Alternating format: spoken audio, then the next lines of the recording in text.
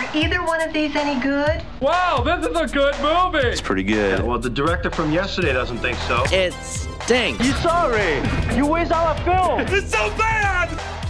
Getting into late October now, things are definitely picking up for the holiday rush. Welcome. This is the Screening Room Podcast. She is Hope Madden. He's George Wolf. And we are from madwolf.com. Got a full slate this week, so let's get right to it. Our first film is based on the true story of the Granite Mountain Hotshots, a group of elite firefighters who risk everything to protect a town from a historic wildfire. It's called Only the Brave. You know what we're training for? Hotshots get to engage the fire directly. The SEAL Team 6 of firefighters. If you give me a chance, I won't let you down. Sooner or later, the fire's gonna come knocking in our hometown. I told you it wouldn't be easy. You want to talk about it? Or you want to do your John Wayne thing? It's not easy sharing your man with a fire. This ain't the greatest job in the world. I don't know what is. What is that? Fire's threatening homes and people's lives. I want Granite Mountain. There it is. Your hot shots. Feel like the end of the world. As long as you can breathe, you can survive.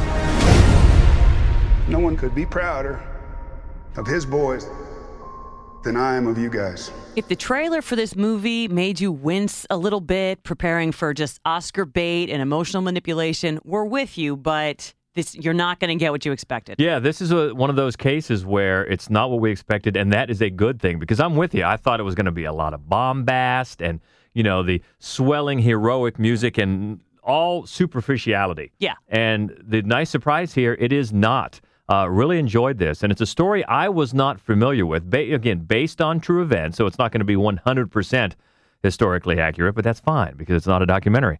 About these Granite Mountain Hotshots in Arizona. Apparently, they were the first municipal firefighters to achieve this elite hotshot status.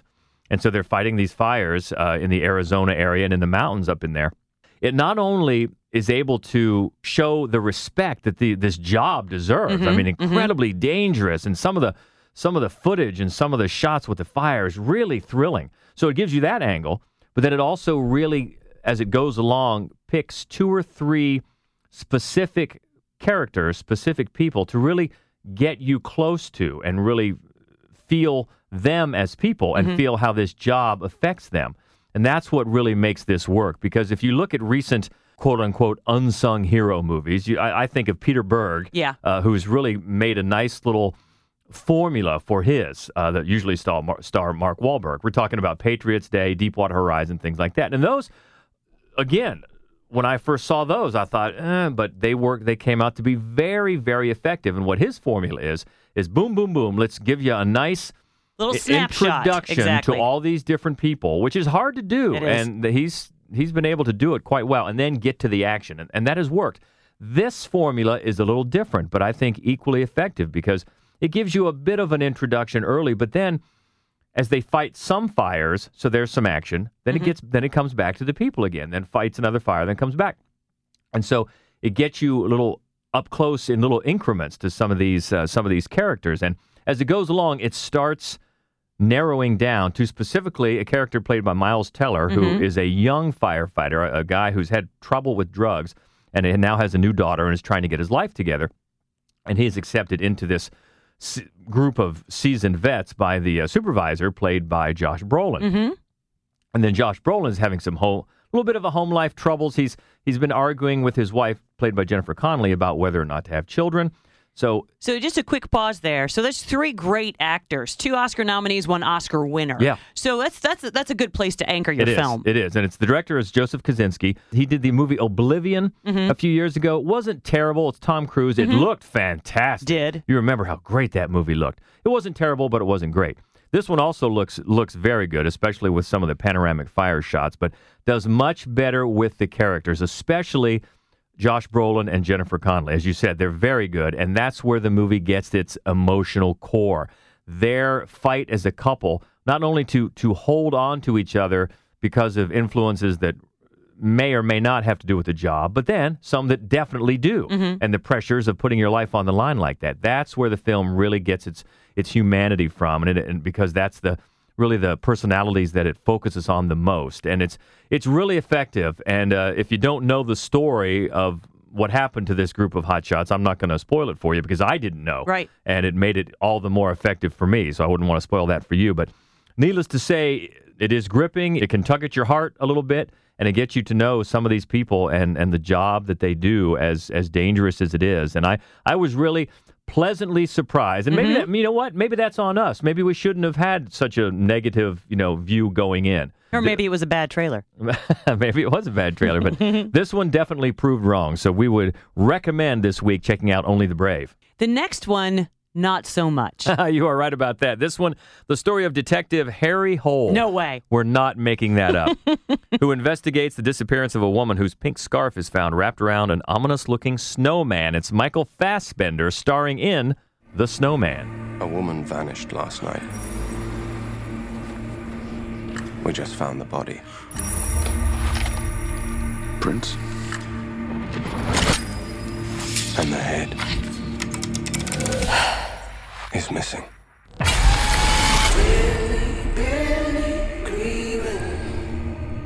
He calls himself the Snowman Killer. He's completely insane. He's been watching us the whole time. Building snowmen, cutting things up into little pieces. He's taunting us. If we don't find him, this is never going to stop. This one is based on the best-selling novel, a thriller. We didn't read it, but we think in looking back after we saw the movie and researching the book a little bit, that was not the movie that we saw. No, and it's funny. So it's actually, the story comes from about somewhere in the middle of this series of books about Harry Hole. And the Harry Hole series, not to be confused with the Rusty Pipes Chronicles. And so it occurs to us that they maybe tried to wedge in too much exposition as opposed to just dropping us where this man is in his life. He's apparently a drunk, and he needs a good case to kind of keep him on the straight and narrow. Right. And one of the problems with their trying to wedge in, this backstory about an ex-wife and a new partner and just all these other things is that it really takes attention away from the core mystery, and that's particularly problematic because they don't seem to know what they're doing with this core mystery. And the truth is, when you look closely at the details of the novel, they veer away from them in the core plot points of this movie pretty dramatically, and in a way that doesn't pay off. No, it doesn't pay off. This movie really has the feel. When I left it, it's about a 2-hour movie. I felt it was actually a 3-hour movie that was just taken, that a meat cleaver was taken to it to edit, just to get it down to 2 hours. Right.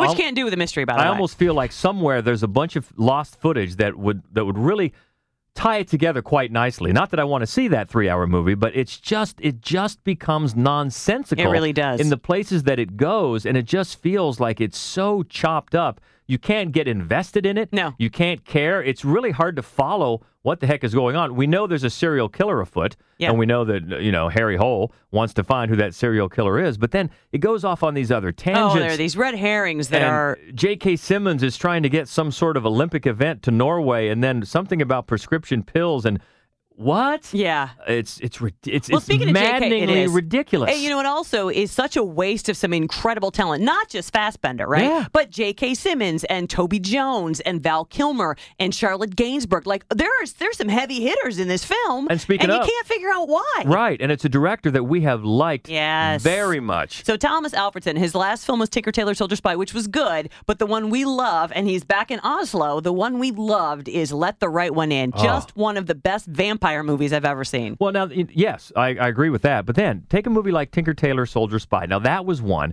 very, very intricate. You had to really pay attention. Now, I could see this movie being something like that. Sure. If it would have maybe held together and they would have stuck to the book and, as you say, left out so much of that exposition. Right. Maybe. I don't think it could have gotten I don't up know. to that level. Here's but the thing. 10, 12, 15 years ago, a girl with a dragon tattoo made a big splash in its original, the Norwegian version. And then, of course, they made the trilogy. They made an American reboot.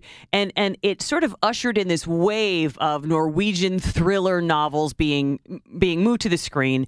And the problem is, and it's the problem I had with the girl with the dragon tattoo as well, the details are so misogynistic. They're so lurid, and that's what they are here as well. And you know what? By the 9th or 10th time I see this movie about a serial killer who has issues with women and so feels the need to decapitate them and cut them into pieces, it's not only is it sort of offensive, it's just boring. Yeah, I really was anxious after about an hour into this movie to talk with you after it, because I was really getting the feel that there was misogynistic overtones in this movie, and I thought, you jumped and agreed right away, because it does. You can't help but feel that the way it's presented. So definitely agree with that. So by all accounts, the Snowman, just a big waste of talent and a real maddening mess. Definitely. So cannot recommend the Snowman at all. And boy, you talk about trailers that didn't really impress. How about this one? International art dealer Ron Hall must befriend a dangerous homeless man in order to save his struggling marriage to his wife, a woman whose dreams will lead all three of them on the journey of their lives. Finally opening this week. Same kind of different as me. I had another dream last night. Was it a good one, or was it about me? It was about a poor wise man who changes the city. And I saw his face. We've been married 19 years. We don't share the same life. We don't share anything. You can leave. Hey! We have to talk to him. That's a man from my dream. What's your name? You don't need to know my name. Well, I'd like to know your name. Tell your woman to stop bothering me. You'd be doing me a big favor to just be nicer. You want to be my friend? Uh-huh. Well, I'm gonna have to think about that. Whether we is rich or poor, we's all homeless. Just working our way back home.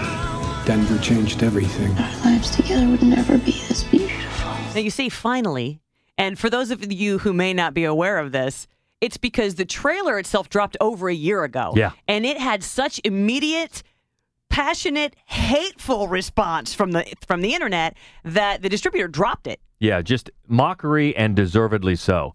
It was such a heinous trailer that, Paramount, I guess, was involved and just backed away from it. And it was picked up almost immediately by Pure Flix, who do a lot of faith-based, a lot of Christian films.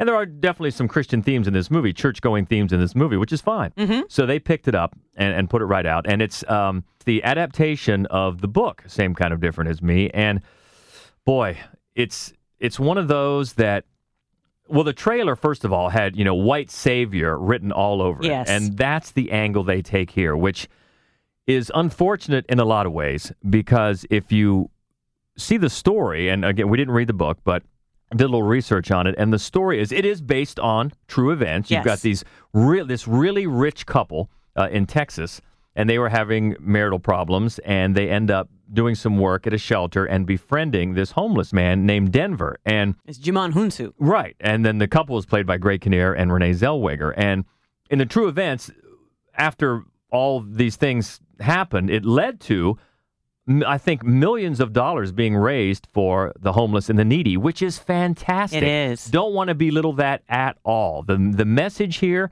the story is very nice. The message, help thy neighbor, fantastic. The point is, the problem is, how are you telling that story? And Denver is a real man, was a real man, as with this couple, real people, and he was listed as one of the authors of the book. So once again, why can't the story be told through his point of view? It has to be self-congratulatory to these white people who, oh, look at them, coming down off their pedestal just to give a little help to these African Americans and these underprivileged people. We've seen this before. The Blind Side covered this in very obnoxious territory. And this one might even be more obnoxious. And it's not the message. It's the way they're telling it. Yeah, it's if the message is, look at how wonderful white people or rich people can be when they, stoop down to help those. It's just, what? Just do it. Just do it because it's what you ought to be doing. You don't need to be thanked for it. And the other thing is that they're not presented as real people, and they were real people. I think that's the biggest thing. Right. It's the debut feature film for the co-writer and director Michael Carney, and there's absolutely nothing in this movie that feels authentic. Right. I mean, even down to little things like Renee Zellweger's character sleeping in full makeup. Sure. So she can wake up in the middle of the night with a revelation and have full makeup on. Or when they have flashbacks to young Denver's poverty-stricken, dirt-poor life the actor playing him has perfectly gleaming straight teeth. Right. I know, okay, nitpicking, but it just goes to show there's no feel of authenticity in this movie whatsoever. And the Greg Kinnear character is an art dealer. So he made all his money. Okay, fine.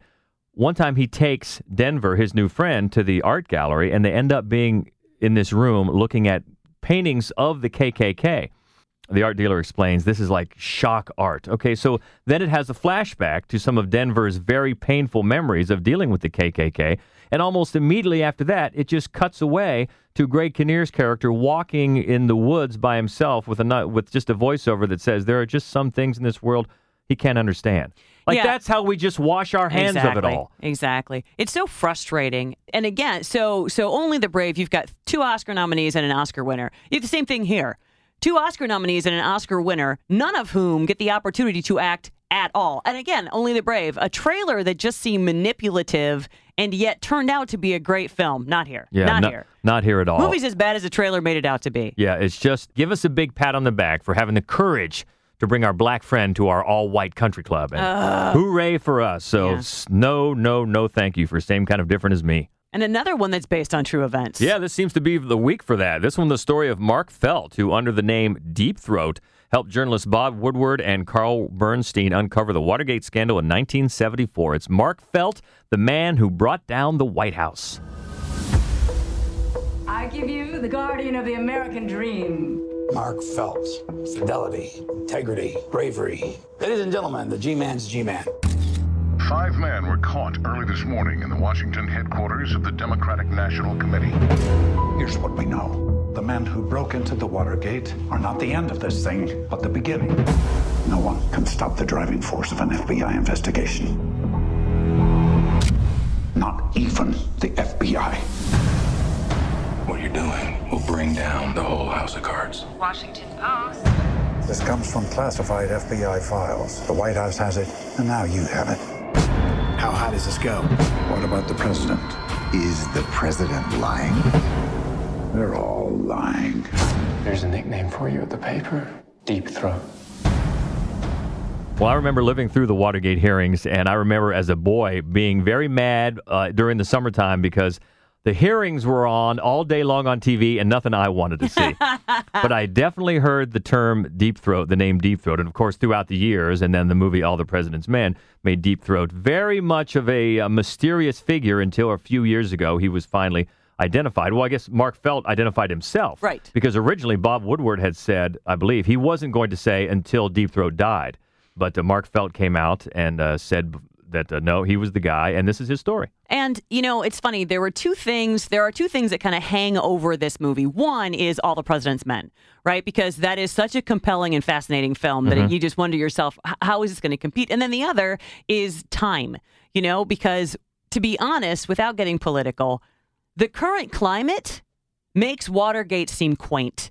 It truly, truly does. So what I was hoping when I saw this was that it would be a little bit like watching Selma, which is near to a masterpiece. And so it's the very, very high bar being set there by Ava DuVernay. But what she was able to do with that piece of historical drama was, without being heavy-handed or smacking you about the face with it, she made very visceral connections to modern problems. Exactly. And that's what I was hoping to see in this. And I have the feeling that that's what Peter Landesman was hoping to do with this, but it just didn't really pan out for him. He's got a strong lead in Liam Neeson to play Mark Felt, but you never get behind the character or inside the character. No, the truth is, I felt like I knew Deep Throat better with 3 minutes on screen at Hal Holbrook than I did with 2 solid hours of Liam Neeson. Then that is a big missed opportunity. It really is. Because Peter Landesman, he wrote the script for Kill the Messenger a few years ago, which I thought it wasn't great, but it was solid. But then his last time out, he went for the writer-director route, and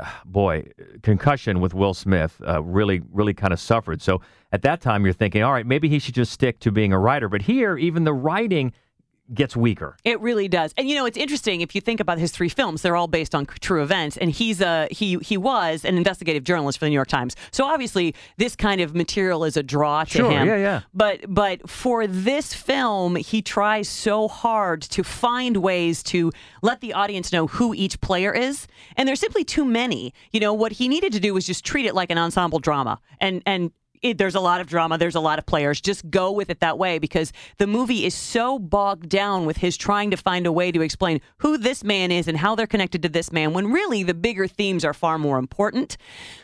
But it suffers from weak writing in several areas. And as you and I were talking about, Diane Lane plays Mark Felt's wife. Alongside the Watergate part of the film is some backstory about their marriage, their daughter, and what would eventually lead to a hearing about the way he behaved in terms of the Weather Underground as a terrorist organization. Right. But we don't know any of that, right? We know enough about Watergate to piece stuff together. We don't really know anything about the family's backstory. And so Diane Lane has these lengthy soliloquies where she's basically explaining the entire marriage back to her husband. And you keep thinking, why is she telling him this? Certainly he knows it. But the truth is, she's not telling him this. She's telling us this. Yeah. And that's just weak writing. And it's funny because a way that where you can see that when that is done correctly, it can really be beneficial is in the first movie we talked about, Only the Brave, because they use a device of having a couple new recruits in the firefighting team that have to be shown certain things. And that's how the audience, we learn about some basics of firefighting that we didn't know. That are going to be important to know later on, sure. Exactly. They're going to be important. And they make it. Now, I don't know if the real story had new recruits or not, but even if it didn't, this was a great way to introduce that device to show us these things we need to know about firefighting without it coming off as like that. Why would they be telling these people that? They already know that. So it can be done well. Here, it's not done well. No. I mean, there's one really, I thought, interesting insight, which was basically that Mark Felt did what he did, not because he was particularly worried about what the current president, whether he was a criminal or not, but because he could see the need to separate the FBI from the White House, which is what had... When Hoover died, J. Edgar Hoover died, the White House appointed a new head of the FBI who would do what the White House said. Well, the FBI needs to be independent, therefore they can conduct investigations. So it was interesting to me to see how Felt had the long game in mind. Yeah, so he wasn't so much concerned about getting rid of Nixon as to just making sure there was a separation Exactly. there. Yeah, exactly. But you're right. It really needed to make a stronger correlation to today's climate to find more power there. And that's Mark Felt, the man who brought down the White House. The last of the movies in wide release we're talking about this week, but there's two we should mention that are out in limited release if they're in your area. I want to check these out. First one stars Daniel Radcliffe in Jungle. This is another true story. A young man named Yossi Ginsburg, who took a year off of his life in Israel to travel the world. He meets up with a couple of friends in Bolivia. They make close friends. They hire a guide to take them on the sort of not on the tourist to-do list through the Amazon. And one thing leads to another. Eventually, Yossi is separated from everybody, and he spends the next 3 weeks alone in the Amazon jungle. One thing I just want to point out, what that basically means is this film is about 45 minutes of nothing but Daniel Radcliffe. So if anybody wonders whether Harry Potter can act, this will set that aside. He's wonderful. He's magnificent, and he's perfect for this role. The movie falls into a lot of pitfalls. It does. It could have been better. The writing could have been better. The direction could have been better. It's disappointing because the director is Greg McLean, who we loved with Wolf Creek. Yeah. But he doesn't seem to have a lot of faith in his audience or his material, so he's very leading. But it's a fascinating story in that it's true, and all the performances are great. So it really elevates above some of the pitfalls. And the other one in limited release this week is a new film by a celebrated visual artist and political activist. Very moving film called Human Flow. Ai Weiwei, who there have been a number of documentaries about him and his problems with the Chinese government. This one he directed, and it is about the issue of refugees across the world. Visually quite stunning, very compelling. Does a great job of giving you a sense of both just the massive numbers and the actual humanity. It's a beautiful film. Without being preachy. Exactly. Just to let you see the problem with just backing up and looking at it as a as a whole. Yeah. Without taking sides, without pushing one specific type of ideology. And yeah, beautiful film, beautiful film. Check it out if it's in your area, called Human Flow. This week on VOD, DVD, home video, Spider-Man Homecoming. Woo! One that we liked very much. I was a little bit apprehensive about the new Spider-Man because really, are we going to so many people were. this again? But I was so wrong and so happy to be wrong. I love the tone of it. It was funny, but not uncomfortably funny and maybe funny in ways that undercut the action as some of these superhero movies have done. This one worked because it's set through the worldview of a 15-year-old boy, which is what Peter Parker was supposed to be. Right. And not in that way that's angsty or that's like high-end drama. I mean, it's just, the movie is just fun. Start to finish fun. And Michael Keaton makes a good villain. Mm-hmm. There's a nice little plot twist toward the end, which I thought was just clever genius, and really liked Spider-Man Homecoming. Made me look forward to what's next on Spider-Man's docket. So big thumbs up for that one. Also one that a little bit outperformed our expectations, that seems to be the theme this week as well, is Girls Trip. It did well. A lot of people... Well, at the box, I'm talking about what we thought it would be. At the box office, it cleaned up. It did. And it, I mean, it's a cliched mess. It really, really is. But it's funny. I mean, because it doesn't worry about getting raunchy. It's full on raunchy. Hey, There's a lot of people peeing on a lot of other people. You see naked old man junk. I mean, they're full out. They're going for it. And also, the performances are better than I would expect in a movie about 4 middle-aged women who decide to go to New Orleans for a girls' weekend. Yeah. The story is bogged down with sentimentality, but you know what? It's so much better than I thought it was going to be, and it dares to get a little bit raunchy, and the performances are great, so better than I thought. And another one out this week called Landline. This is the second movie with writer-director Gillian Robespierre and star Jenny Slate. The last one was Obvious Child, which was superior to this, but this is still it's a good New York indie dramedy. Jenny Slate is charming and hilarious. It's set in the 90s, very affectionately and realistically so, about sort of two sisters sort of hitting different landmark ages, and the way that they reconnect and the way that their family kind of falls apart and comes back together is very charming. I liked it a lot. So a decent week for new home video releases. In the theaters, the definite recommendations are Only the Brave, and if it's in your area, the documentary Human Flow. Next week, a bunch of stuff coming out. Suburbicon, looking forward to that. Co-written by the Coen brothers, who we love. Directed by George Clooney and starring Matt Damon. Suburbicon coming out. Latest in the Saw series, Jigsaw, is on the way next week. Also, Miles Teller, we were talking about him. He's back next week in Thank You for Your Service. And also in limited release, The Tragedy Girls, Dina, and All I See Is You. That's a lot of stuff. A lot of stuff. Well, it's getting to be that time of year, ramping up for the holiday films. So we'll see. In the meantime, let us know what you thought about the movies this week. If you differ with us about same kind of different as me, by all means, let us know. Easiest way to get in touch, keep the conversation going, is on Twitter. You can find us at Mad Wolf. That's MADDWOLF. Also, Mad Wolf Columbus on Facebook and Instagram. And the main website where you can find the written reviews and some other fun is madwolf.com. So until next week, the Screening Room Podcast is a presentation of the Columbus Radio Group and madwolf.com. I'm George Wolf. I'm Hope Madden. And this is the Screening Room Podcast. See ya. I do wish we could chat longer, but I'm having an old friend for dinner. Bye.